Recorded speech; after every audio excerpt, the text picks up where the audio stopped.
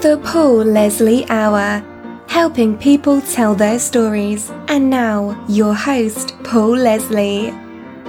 Well, folks, it's the Paul Leslie Hour coming at you. Interesting times we are in. Honored that you took a moment to listen to the show. We have an interview with a songwriter. I have been wanting to talk to Scotty Emerick for some time. He's written some great songs. We'll get into that in just a moment. If you want to support the mission of the Paul Leslie Hour, you can do that. Just go to thepaulleslie.com. You're going to see that button that says support the show. Click there. You can make a contribution via PayPal. Any amount, small, medium, or large, helps these interviews to be heard. And I can promise you, any amount, it is appreciated very, very much. What do you think of this new theme song? I am really enjoying this. This is a piano version of the folk blues song Carina Carina. This is performed by John Primorano. You can check him out at johnprimorano.com. Well, folks, let's get into the interview. I hope you all are doing well. Enjoy the show. Hey, it's me. Scotty Emerick is with us. Scotty Emerick is mostly known as a songwriter. His name has come up quite a few times on this show. In fact, Dean Dillon, who was recently on, called him his little brother, along with calling him a great songwriter. He's written many songs for some great artists, Toby Keith, but also people like Kenny Chesney, George Strait, Willie Nelson, the group Sawyer Brown, Billy Currington, Ronnie Milsap, Sammy Kershaw. It's a long list. Scotty Emerick is also a singer, recording artist, and performer. It's a great pleasure. Thank you, Paul. That was a nice introduction. I don't know if I can live up to that one. I don't know. All I can say is it's an honor to welcome somebody who said, I eat, sleep, and drink music. Oh, yeah. Well, I must. I'm about 4.5 pounds heavier than last year. So you're originally from Florida? Yes, sir. I'm from southeast, a little town called Vero Beach, Florida, and my family's still there. And I moved to Nashville when I was 19, and that was in 1993. And Vero Beach, that's on the East Coast, correct? Yes, it's about 68 miles north of Palm Beach. Okay. Yeah, a couple hours south of Daytona. It's kind of interesting because Florida, a lot of people, they maybe wouldn't right away think of country music songwriters, but there's a number of great writers who've come from Florida. Mel Tillis, Bobby Braddock, John Anderson. The Bellamy Brothers? Oh, yeah, the Bellamy Brothers. There's a lot of them. Yeah, there's a good handful. Tom Petty. Oh, yeah. Leonard Skinner. Yeah, there's a good bunch there. Yeah, Florida's a lot bigger than just Disney World, you know. Very true. What was life like growing up for you? Well, I was outside a lot, but I started. My brother and my father and me were all three left-handed, and I always had the interest in music and always sang and always held a guitar from a very, very early age, from 3 to 4 to 5 years old to 6. And by the time I got to be around 7 or 8, my father made me turn. I was holding it left-handed the whole time, just singing a cappella. My father made me turn it the right way, and I learned how to play through books and record player and just the music he grew me up on, which was like 50s country music, like Hank Williams Sr., a lot of that stuff, just really simple chord changes, and I just fell in love. I fell in love with the simple country songs. So life for me was a lot of baseball as a child, a lot of activity, but also a lot of music in the house. Now, you mentioned Hank Williams. Tell us about some of the other singers and bands that you would say have influenced you the most. Well, we always had My dad's favorite singer was George Jones. His favorite, we had a lot of, as a female artist, was Tammy Wynette because of George Jones. A couple Emmylou Harris records. Vern Gosdin. A lot of the very, very traditional country music. I didn't even know about 70s rock and roll really until the 9th and 10th grade. Like my parents weren't Eagles fans or 70s rock too much, so I kind of learned. I didn't know about Southern rock or anything other than Charlie Daniels until 10th or 11th grade, really. So, and there had already been, to me, a lot of music before the age of 15, 16. So, mostly traditional country music. So when you started writing, was that the style of writing you were doing? Yeah, just simple country is what I was trying to do. I'm kind of a late bloomer in a lot of different areas growing up, so I was still pretty, I knew I needed to be around other people to learn, to get better. So I knew that as soon as I could move to Nashville, it's probably going to benefit me better as far as, I wasn't going to go to college, so I knew Nashville would be my college. Can you tell us about the first time you went to Nashville?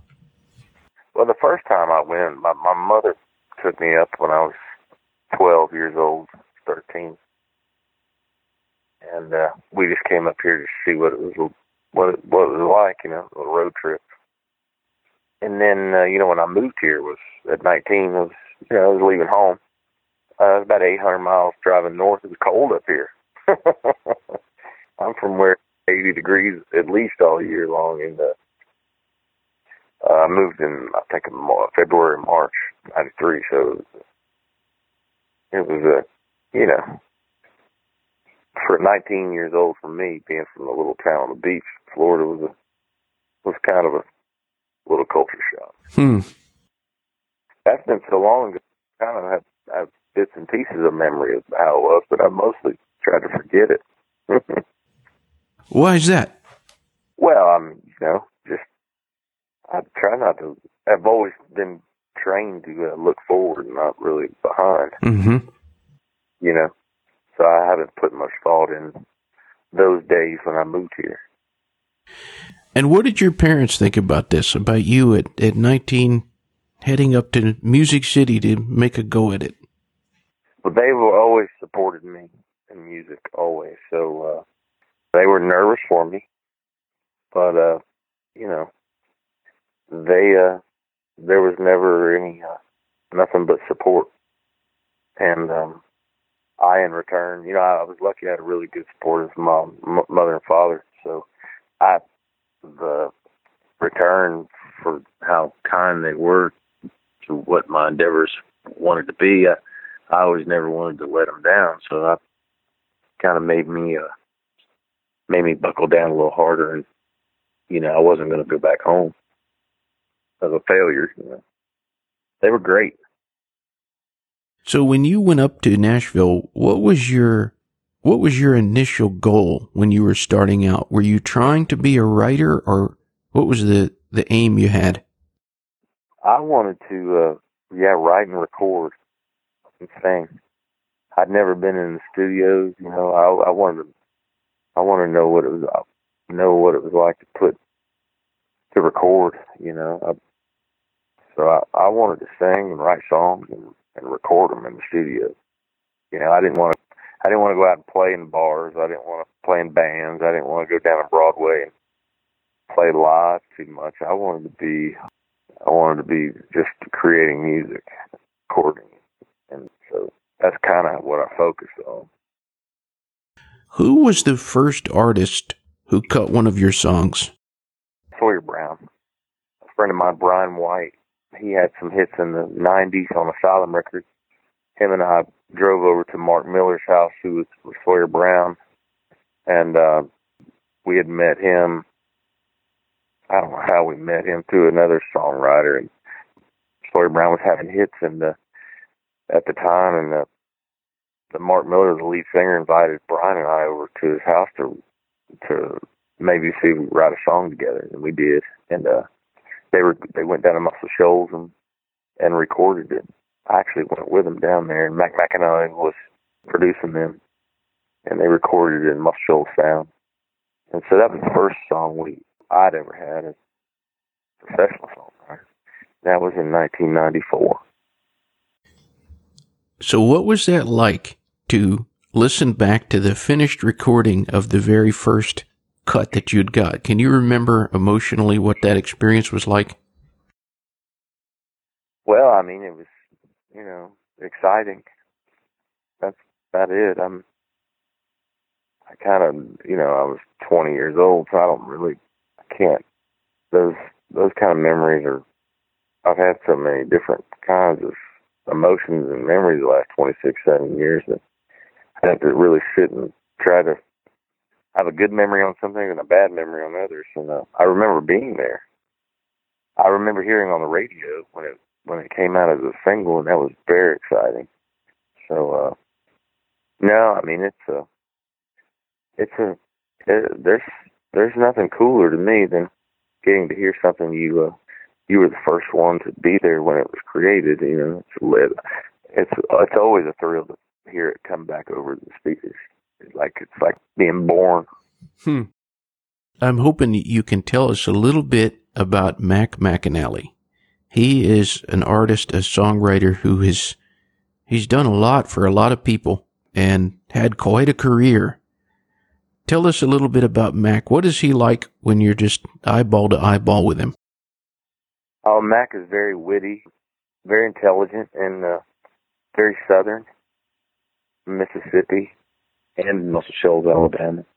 Very, very humble and kind. He's one of the most talented people in the world, and I've ever been around.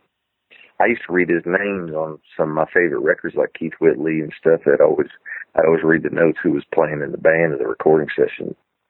Mac's name on guitar would come up all the time on things I always listened to. Some of my favorite records. He happened to be in the session band, So he was always a hero to me, and it was wonderful when I first got to meet him, which was by coincidence, and right when I really first came to town, the first few months, or at least the first 6 months, I got to meet Mac and shake his hand.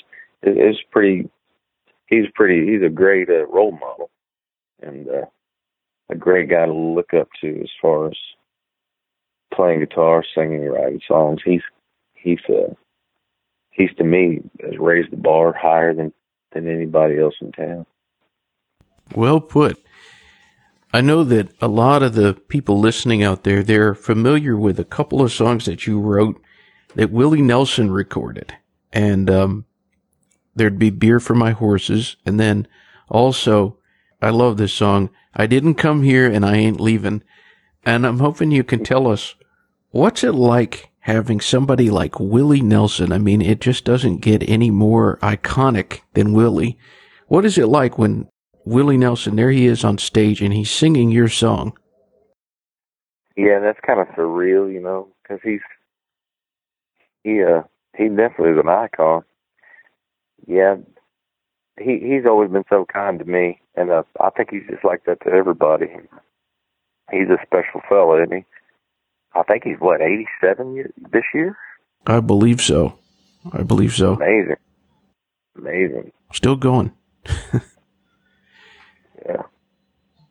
Well, you wrote that Beer for My Horses song with Toby Keith, and you've had quite a relationship in music with Toby. How did you meet Toby? I met Toby through TK Kimbrell, who started managing him, and that's still his longtime manager. And the first time I really met him was I was playing in Brian White's band in 1997, and Toby had a song out with Sting. It was a duet called I'm So Happy I Can't Stop Crying. That was in 97. And we were all at the CMA award show in the back in the dressing room. And there was, 30 people in the dressing room. And we were all playing and singing. Glenn Campbell was in there. And Steve Warner. And Toby was there singing with us. And he invited me the next weekend if I would want to come out and meet him on the road and maybe try to write a song. So I did. I caught a flight to Ohio or Virginia. Can't remember, West Virginia, I think, and met him. And we wrote our first song together. That was in 1997. How would you describe Toby Keith? Funny, witty, big personality, very talented, very smart. I don't know. I mean, I don't have to describe him physically, but just as a person, larger than life, as a personality, and very intelligent. I think this was, maybe a few years back. I saw this video of you, and you were performing a pretty obscure Buffett song, and I think it's one of his most underrated songs. Wonder Why You Ever Go Home. Oh yeah, where was that? I think you were in Key West. Yeah. But Toby was with me, right? I believe so. Yes. Yeah. We played we went down there and all the Parrot Heads have this convention every year down there called the Meeting of the Minds, and we played that. We did a set, for 4,000 or 5,000 people there, and I did it on stage. You probably saw something. We were in the dressing room singing it, right? It might have been. Yeah. I remember thinking that you sing it so well, first of all, and second of all, I was thinking, wow, that's one that you just don't hear. This guy is deep. Yeah, I mean, I'm a big Jimmy Buffett fan, but anybody I'm a fan of, I kind of get tired of the. I don't get tired of them, but like for instance, instead of Cheeseburger in Paradise, I'd want to hear other deeper songs that Jimmy Buffett, maybe not known for, but that's what those kind of songs are like you were describing. I did those deeper songs. Those are the without those songs, him writing those songs, he would have never wrote a Margaritaville. Those kind of things just come as you just writing songs, So. Well, who has taught you the most about songwriting? Probably, I don't know if there's one person. I've probably written more songs with Dean Dillon and Toby Keith than anybody. I've probably written 100 songs with each of them, and so they've taught me a lot. But not just one person. I think there's a whole bunch of people, and a whole bunch of people have taught me about writing songs that I've never met, or didn't sit down with, just listening to their songs, how they structure them and how they put them together. There's so many different ways and angles people come at. There's no set right way. But I would say Dean Dillon and Toby Keith. Those are two guys that really have made me a better songwriter. I guess that's all teaching. I don't know. I wanted to ask you about one of your songs, A Kind Word. Has that been recorded? No, A Kind Word, A Cold Beer, and a Smile. No, the great John Scott Sherrill and I wrote that, and I got that idea from a buddy of mine, an 80-year-old buddy of mine in Key West named Johnny Newberry, and I'd always ask him if he needed anything while we were hanging out down there. I've spent a lot of time at the Songwriters Festival, and Peggy and Johnny Newberry own this old mansion on Southern Street, and they're one of the first sponsors of the Key West Songwriters. So anyway, I've gotten really good friends with them, and Johnny we'd be bar hopping or just going from here to there, just hanging out, and I'd ask if he needed anything. He'd always just say a kind word and smile. So I just got that idea from that. But no, I don't think anybody's recorded that. I've got a good demo of it too. I can send it to you. Maybe you can give it to somebody famous. You know, I'll do my best. Somebody needs to. I'll send you that demo of that song. Wonderful. Because somebody needs to record it.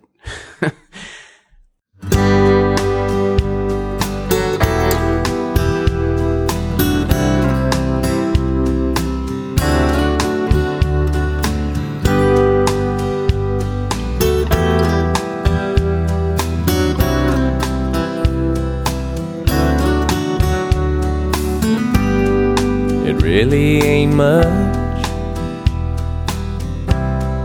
of nothing at all.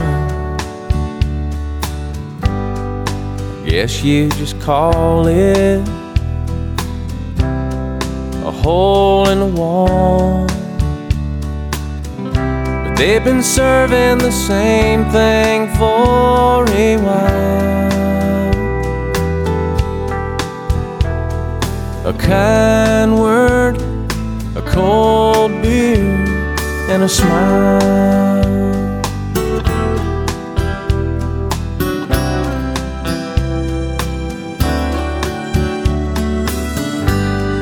As long as it's been there, it's been the same. Guess they've seen no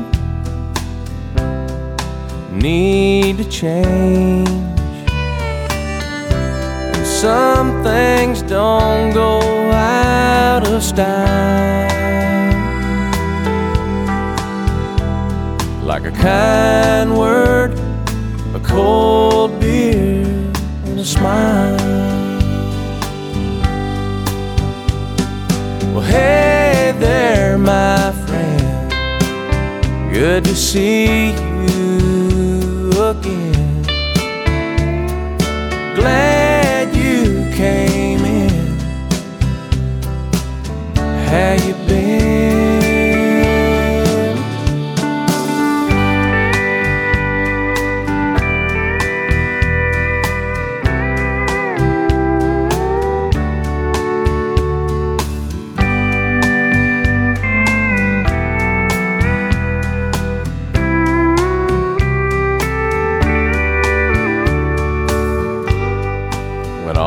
I'm needing is a little peace of mind, and it starts getting a little hard to find. I've been known to drive for miles for a kind word, a cold beer, and a smile.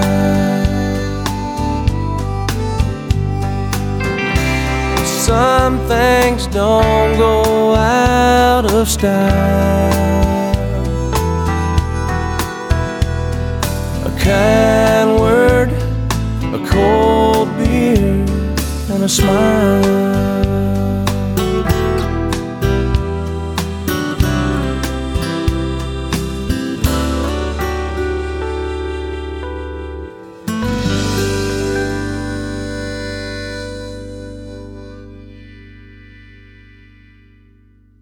There it was, the broadcast debut of Scotty Emerick's demo, A Kind Word. Well, on that note, who has knocked you out with their version of one of your songs? I listed at the beginning of the show all these people, and I'm curious, who do you think, wow, they really did this song justice? Yeah, I don't know. That's a good question. I've never thought of that. I don't know. I mean, I thought, when I heard Toby do I Ain't As Good As I Once Was, I thought he knocked it out of the park. Yeah, I got to agree. There's certain songs that he really, really puts a flavor on it, you know? Yeah, I mean, nobody could ever do as good as I once was, other than him, So that kind of knocked me out. As soon as we heard it, as soon as I heard him put his vocal on, I was like, well, that's probably going to be a hit, You've written with some really great writers, as you've mentioned Dean Dillon, who is one of my favorites, but also John Scott Sherrill. What a great writer. Who would you like to write with that you haven't yet? I don't know. I think I've covered all my bases. Everybody that I would have liked to write a song with is dead now. So, I don't know. I don't think I have any. I think John Scott Sherrill, Toby, and Dean Dillon are enough. I don't know. I don't know. I admire Hugh Presswood. What a great writer he is, but I don't think I'd have to write a song with him. Yes, nobody. I don't think there's anybody. I need to write more with myself, you know. Mm-hmm. But I don't know. I maybe would have liked to write a song with Merle Haggard. I got to be around him a number of times, hang out with him, and talk songs with him. That would have been a trip to get to write, put your name on a song with him. But not really. There's nobody. There have been some interesting places that you've traveled, as we mentioned, Key West. Where was the most enchanting place that you traveled to? What do you mean by enchanting? Well, maybe not enchanting, but just you were there and you thought, this you just can't beat this. Oh man, I don't know. There's been a number of spots. I don't know. That's a really good question. It wasn't Afghanistan. I appreciate your honesty. I thought you were going to say the beach where you filmed that music video, To the Coast is Clear. Yeah, that's done in Isla Morada. That was Isla Morada? Yeah, it was in Isla Morada. You can do a lot worse. Yeah. Actually, there's beautiful, beautiful coast. Central coast of California is a good place to visit. Morro Bay, the Big Sur, just going there. I mean, I wouldn't live out there, but go and see where the mountains meet the ocean and the wine country and all that. That can be breathtaking. Oh, yeah, absolutely. What is the best thing about being Scotty Emerick? You have made it records. You've been able to perform. You've touched people with your songs. But what would you say, what's the best thing about being you? Well, I'm healthy so far. So that's all I can ask for. Just to try to be healthy. And I think that's all we have at the end of the day, our health. So that's probably the best thing. But other than that, the best thing is I've gotten to do what I've wanted to do for a living. Hopefully I'll keep continuing to be able to do that. So, every day is a blessing. Probably the best thing about being me. What would you want people to say about you when you're not around? Oh, I don't know. I guess I don't know. You have some hard questions. I guess say whatever they want. I don't know. I always like to end the show. I like to just give the guest the stage. So it's not just limited to music, but for anybody who's tuned in, what would you say to anybody who's listening to us? What would I say to them? Yeah. I would say thank you for listening. I would say get a life if you're listening to how I'm doing my life. If you're interested in me, it's boring. No, actually, if you're listening to this show, you must be a music lover, and I do the same thing. I listen to all my heroes and listen to people that do things for a living that are very interesting to me. So it's wonderful that people like you make shows like this to have an outlet so people can reach people like me and gives us an outlet. People can listen to this show like this and learn from it and be inspired by it, hopefully. Well, Scotty Emerick, I want to thank you for coming on here. Thank you for being a guest. Well, thank you, Paul. I appreciate it. And I'll send you that kind word song when we hang up. Now that I have your phone number, I can send it to you. Absolutely. Yeah, man. And you're in Georgia, huh? Or Gainesville? Gainesville, definitely. Yeah. Around there. Yeah. You know Gainesville, huh? Yeah. Yeah. Yeah. Okay. That's great. Yeah. I knew you'd be close to that. Yeah, Gainesville. How do you know Gainesville? I'm just curious. There was a great blind songwriter named John Gerard. Oh, yeah. John Gerard was from Gainesville, Georgia. And also there's something to do with racing, car racing over there. Isn't there a racetrack or something? Yeah, indeed. Indeed. Yeah, that's how I know about it. I've been there before. Have you written with John Gerard? Yeah, I wrote a few songs with him, and they started cutting legs off. He had diabetes really bad. Yeah. They cut both of his legs off, fingers, and he went blind first. He was from Gainesville. Absolutely. His hero was Tony Joe White. Oh, yeah. Rainy night in Georgia. Right, yeah. But John Gerard was a great guy. Anyway, he was from Gainesville, Georgia. Yeah. Well, Scotty, thank you so much. If you ever have anything you need to promote, I'm always here. Okay, thank you. Yeah, send me your contact info and I'll send you some music. Thank you. You got it, sir. All right, thank you. Sorry I was late calling. It's all right. Have a good one. Okay, bye. Bye-bye. Ba doodly beep bop dee da dee bumpity boo rapati naza jip pop kila kanat sa gil bond good jiga manga but yeah hunga I guess I get back in the daga go I got the inga rock tinga langa bo I can't oh goodbye.